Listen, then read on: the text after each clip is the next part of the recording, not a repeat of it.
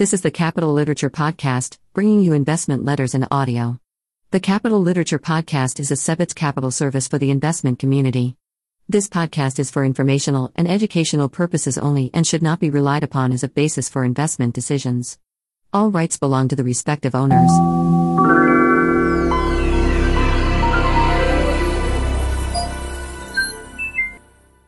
Massif Capital, First Quarter 2021. Thursday, April 15, 2021. Dear friends and investors, the core portfolio for Massif Capital was up 3.45% net of fees during the first quarter of 2021. Portfolio attribution. The portfolio was highly volatile during the first quarter. Although we are rarely concerned with the portfolio's daily price movement, the dispersion of returns was roughly 2 times the historical average. Figure 1 shows the distribution of returns from inception through 2020 as a backdrop to the distribution of returns during the first quarter of 2021. The primary reason for the additional volatility this quarter is our position Lithium Americas Corp., LAC.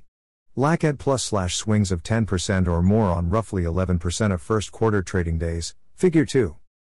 By contrast, market volatility was not particularly abnormal. While the VIX experienced a wide range of absolute values, the variation throughout the quarter was equivalent to the index's quarterly variation over the last 4 years.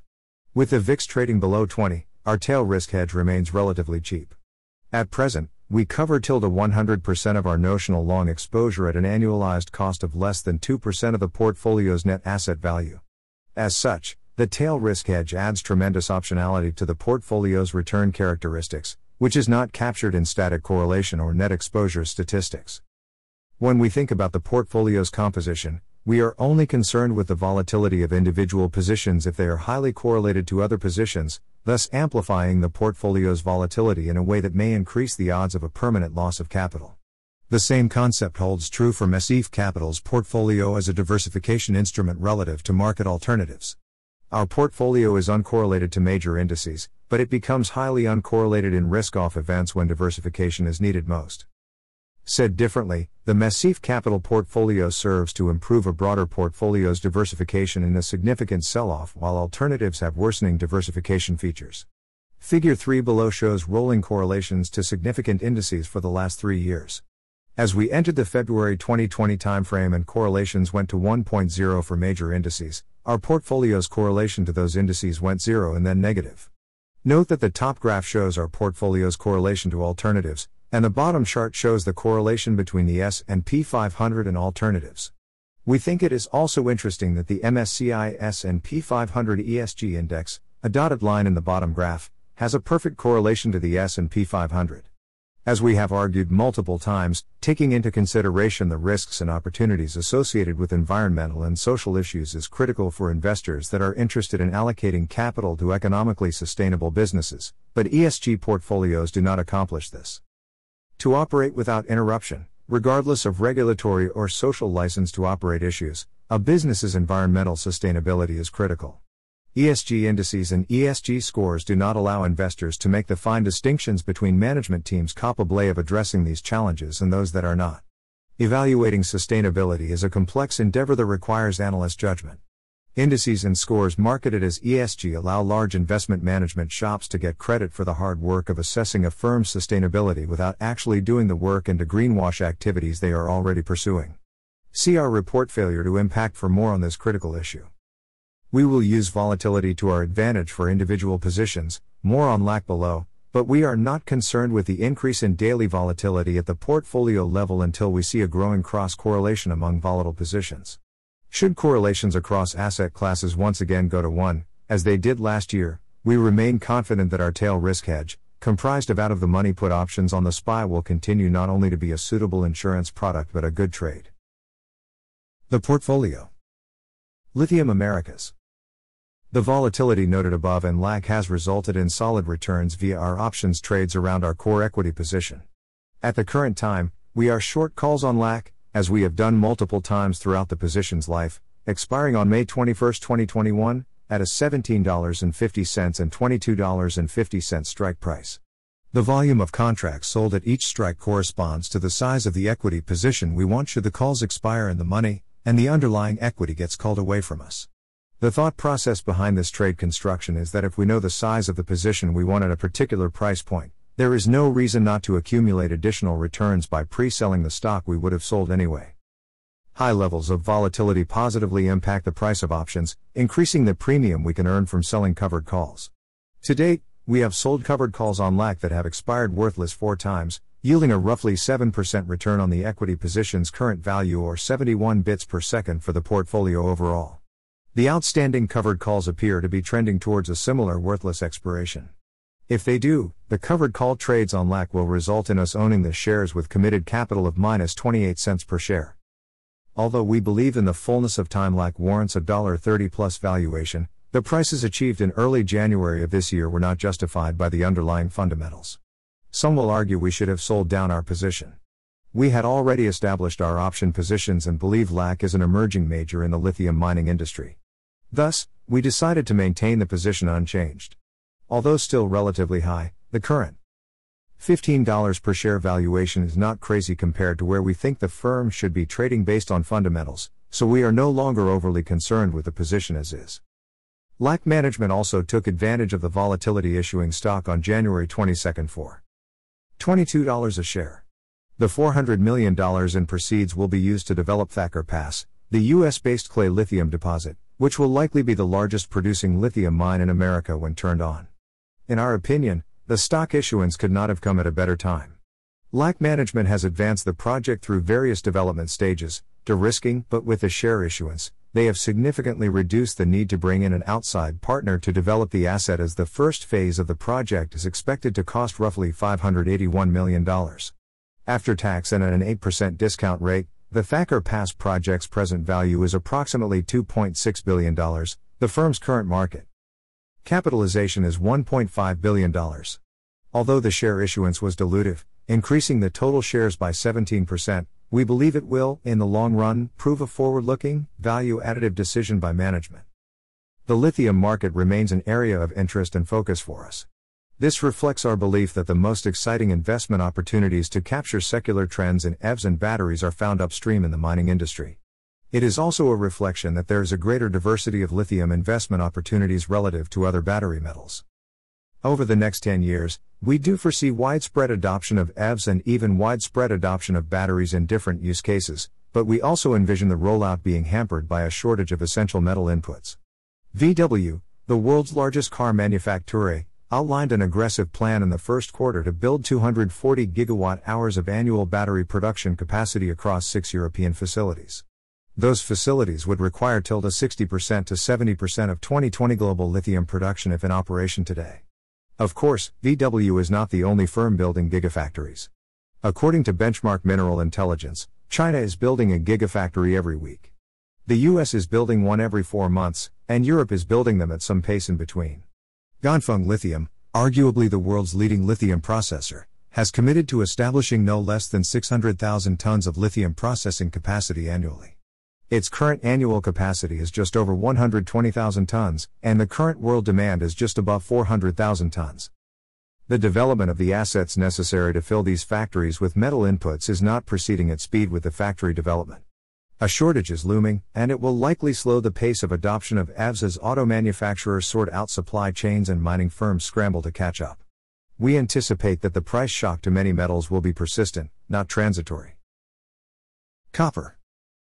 We entered 2 copper positions in early 2020, Turquoise Hill Mining, TRQ, and Ivanhoe Mining, IVN. Both firms are developing world-class assets in challenging jurisdictions.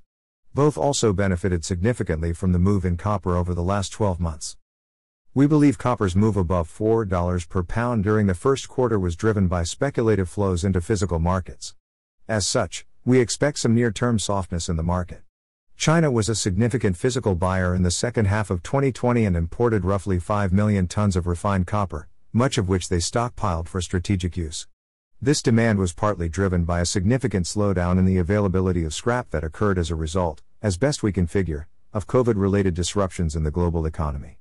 According to Morgan Stanley, scrap imports have rebounded though and are up 61% year-over-year, suggesting that the demand for refined virgin copper will be more subdued globally, as China, consumer of fully 50% of the world's refined copper, works through overbuilt inventories. One can juxtapose this likely subdued Chinese demand against accelerating demand globally driven by theoretical reflation or a return of global growth. We are less optimistic about this narrative, it seems more uncertain. Europe appears to have stumbled in the rollout of its vaccine, and while emerging markets appear on a better footing than one might have expected given the events of the last 12 months, they seem unlikely to be entering a near-term, 12 months, growth trend. Steady global copper demand seems a reasonable possibility, with some potential growth out of the U.S. Still, the U.S. demand, ranging from just below average to a modest surge, will likely depend on the federal government's infrastructure spending. Although the stars appear to be aligning, we remain skeptical of the potential for a large U.S. infrastructure bill. It has been promised for what seems like 2 decades now, and at this point, we want to see results before we pencil them into our analysis. We expect the possibility of a short-term copper price reversal to run into a balanced medium-term supply-demand picture supported by several projects coming online in the medium-term time frame. As we enter the second half of the decade, that balance will give way to a deficit with increasing technical complexity and permitting challenges leading to a very limited pipeline of shovel-ready projects. Footnote: how complex and difficult has project permitting become? Freeport-McMoRan CEO Richard Adkerson recently went on record saying that even if copper prices soared to $10 a pound, his firm, the world's largest copper miner, would still need between 7 and 8 years to bring new production to market. End of footnote. We believe that between now and 2025, roughly 1.8 million tons of new supply will come online, keeping the market in balance. By 2023, supply from existing mines and committed projects not yet in opera tie-in should peak at around 21 million tons of copper a year. Production will then fall to 18 million tons a year by 2030. Footnote: although we think about things in terms of capital cycles and prefer to value assets under the assumption of stable demand, there is a consensus opinion that copper will be in shortfall relative to demand by 2030. Consensus opinion is always tricky. Sometimes the consensus is the consensus for a reason, and sometimes it pays to be contrarian. Based on all the available information, we tend to think that divergence from the consensus regarding copper is likely a case of being contrarian wrong as opposed to contrarian right. The consensus position is well articulated with the following factoids. CRU Group estimates that the copper industry needs to spend upwards of $100 billion to close the annual supply deficit it foresees in 2030 of 4.7 million tons, and Trafigura Group, the commodities trading firm, sees that annual shortfall expanding to as much as 10 million tons if no new mines are built. BHP put the shortfall it sees another way: unless the industry builds 8 projects the size of the firm's Escondida mine in Chile, the world's largest copper mine, the market will be in a state of significant shortfall by 2030. End of footnote. We do not explicitly forecast demand but find the odds of stable demand through 2030 at approximately 21 million tons a year improbable. Although we have written about this before, it is worth repeating. We find producing an outlook for supply a relatively straightforward exercise. This is because operating mines is a known variable and potential mines/mines under development is a variable known with a high degree of certainty. While new mines not yet in development are unknown, it is much easier to guess than theoretical demand. Given the complication associated with new demand, we prefer to think about the intensity of copper-heavy activities instead of absolute use. In short, rather than forecast supply and demand, we like to think about the forward-looking situation in terms of 2 questions. 1. Should copper demand stay flat, what happens to supply, the question discussed above, and 2. Are we shifting towards a more copper-intensive economy or a less copper-intensive economy? If the answer to the first question is that supply will fall relative to a static demand picture and the answer to the second question is, we are becoming a more copper-intensive economy, the outlook for copper, or any commodity for that matter, is positive. In such a scenario, copper prices can be a favorable tailwind for an investment thesis built on company fundamentals, and an exact demand outlook becomes superfluous. The key to this, of course, is investing in firms with distinct non-commodity price catalysts. In the absence of that, commodity producers have only one real equity price driver, commodity price, and we do not want to bet solely on commodity price direction. In the case of copper, we do believe we are moving in the direction of a more copper-intensive economy.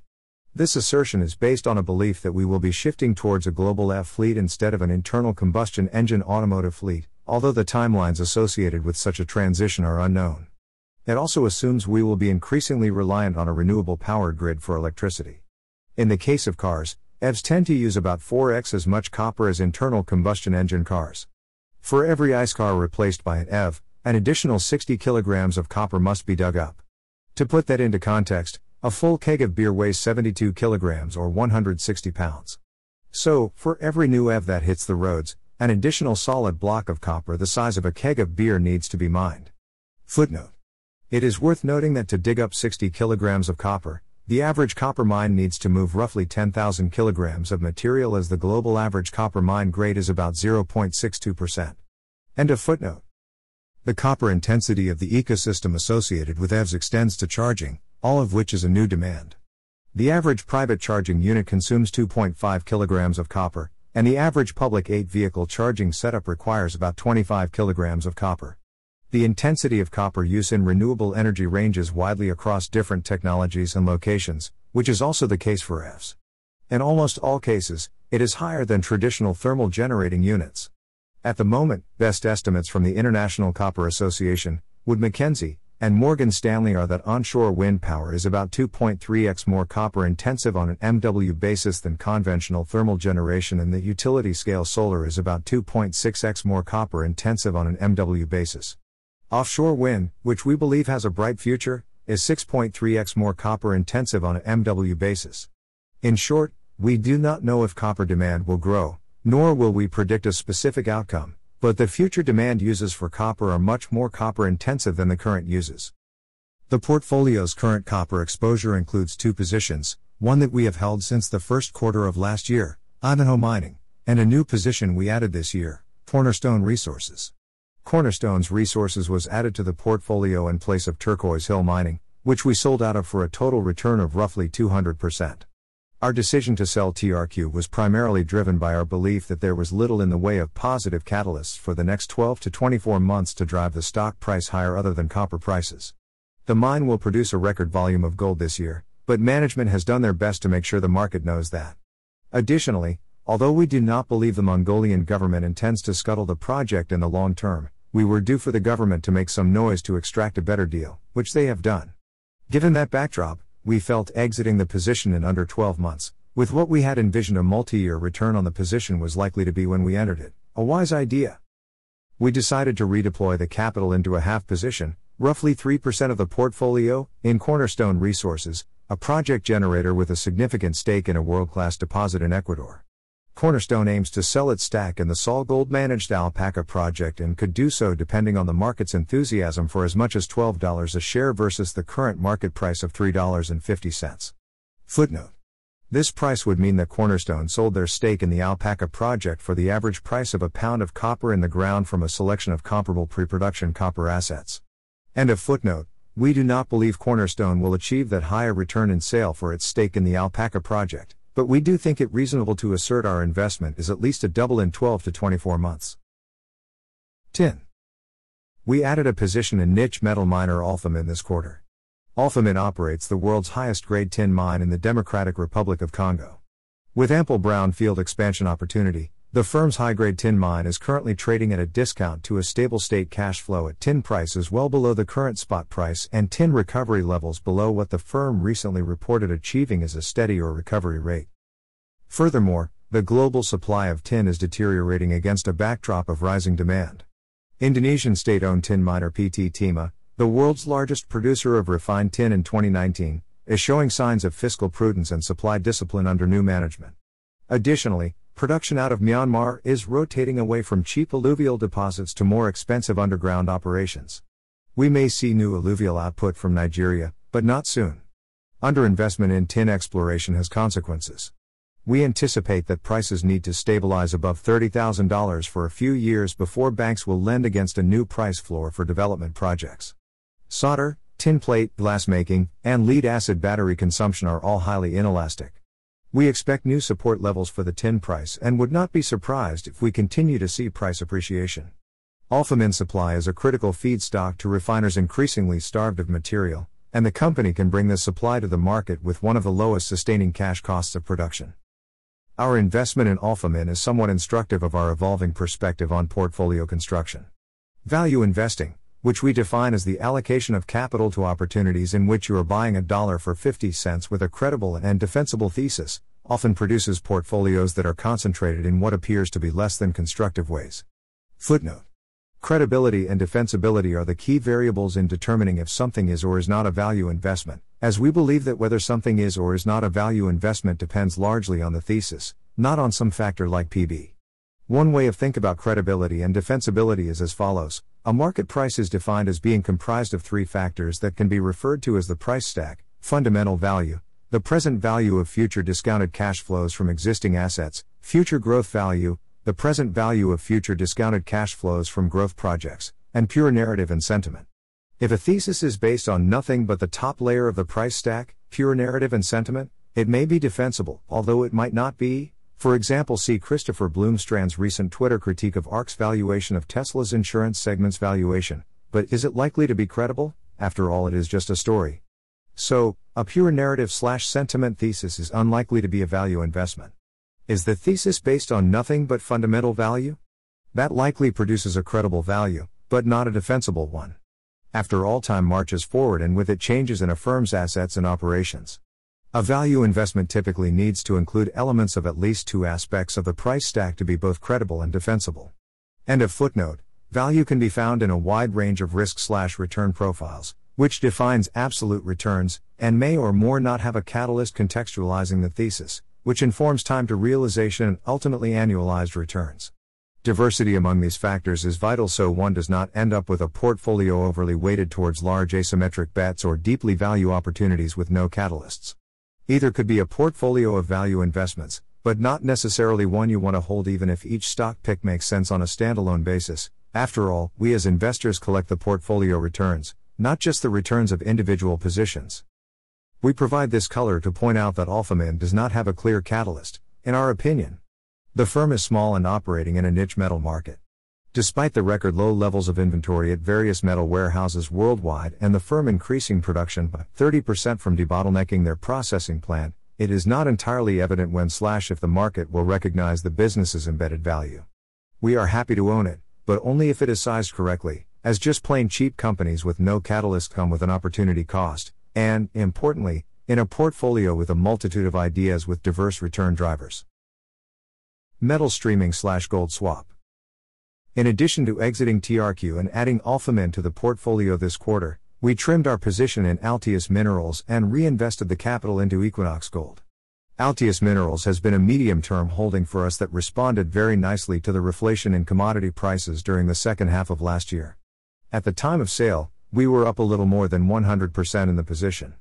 As the firm approached our intrinsic value estimate, we decided to reduce what had become a roughly 8.5% position down to 6% and redeploy most of that capital into Equinox Gold.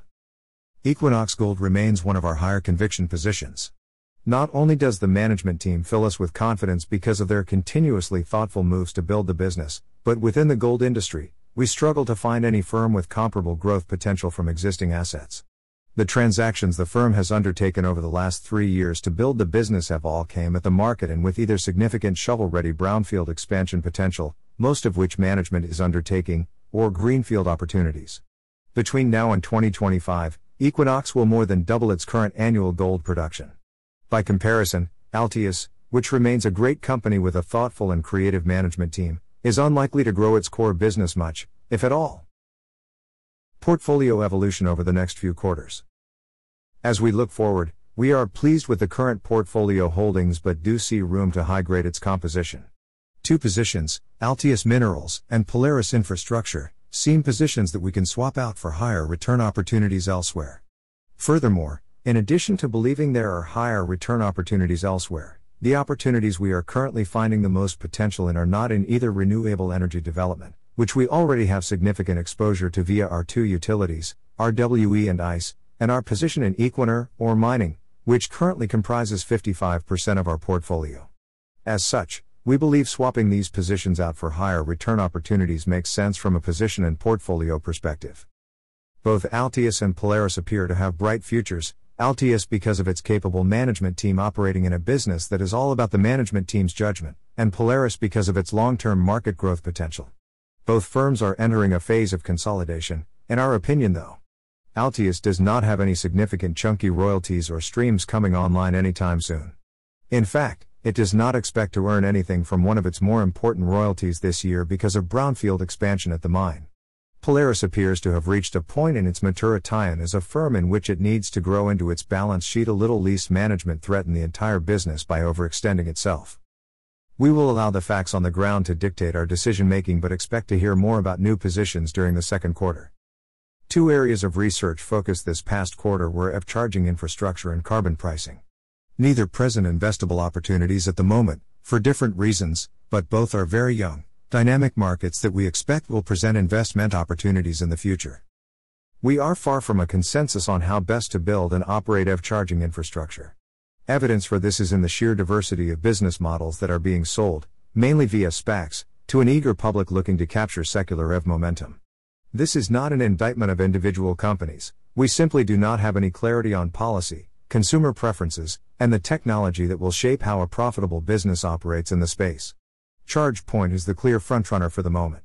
It has a 75% market share in North America, growing at a compounded annual rate of 60%.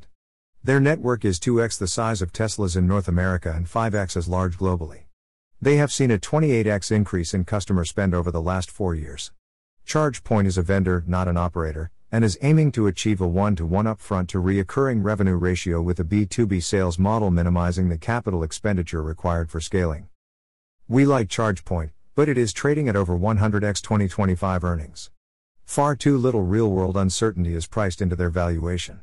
We think we will have several opportunities to enter an investment within the EV charging infrastructure industry with better pricing, decreased operational risk, or likely both in the future.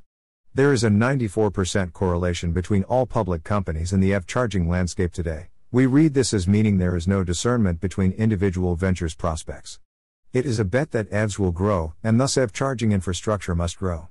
We agree with that assertion, but we are not interested in swimming in those waters at this stage. Finally, we are bullish on EU carbon market pricing, an admittedly highly consensus opinion in a niche space. After several iterations, the EU has created a robust, well-incentivized, and liquid carbon credit system. Increasing demand paired with a capped supply may lead to meaningful price appreciation. Governments support the system as it gives them a revenue source, and solves the need for extensive subsidies, and helps the EU work toward meeting their environmental goals. Currently, Massif Capital is not registered to trade and manage future contracts, so purchasing credits on the EU exchange is not an option. We have explored ETF alternatives such as KRBN, which provide exposure to various carbon markets but are not comfortable with the structure's shortcomings. Whether carbon pricing becomes an investable opportunity or simply an exogenous variable of increasing importance to multinational institutions, we will continue to follow this market. As always, we appreciate the trust and confidence you have shown in Massif Capital by investing with us. We hope that you and your families stay healthy over the coming months. Should you have any questions or concerns, please don't hesitate to reach out. Best regards. Will Thompson and Chip Russell.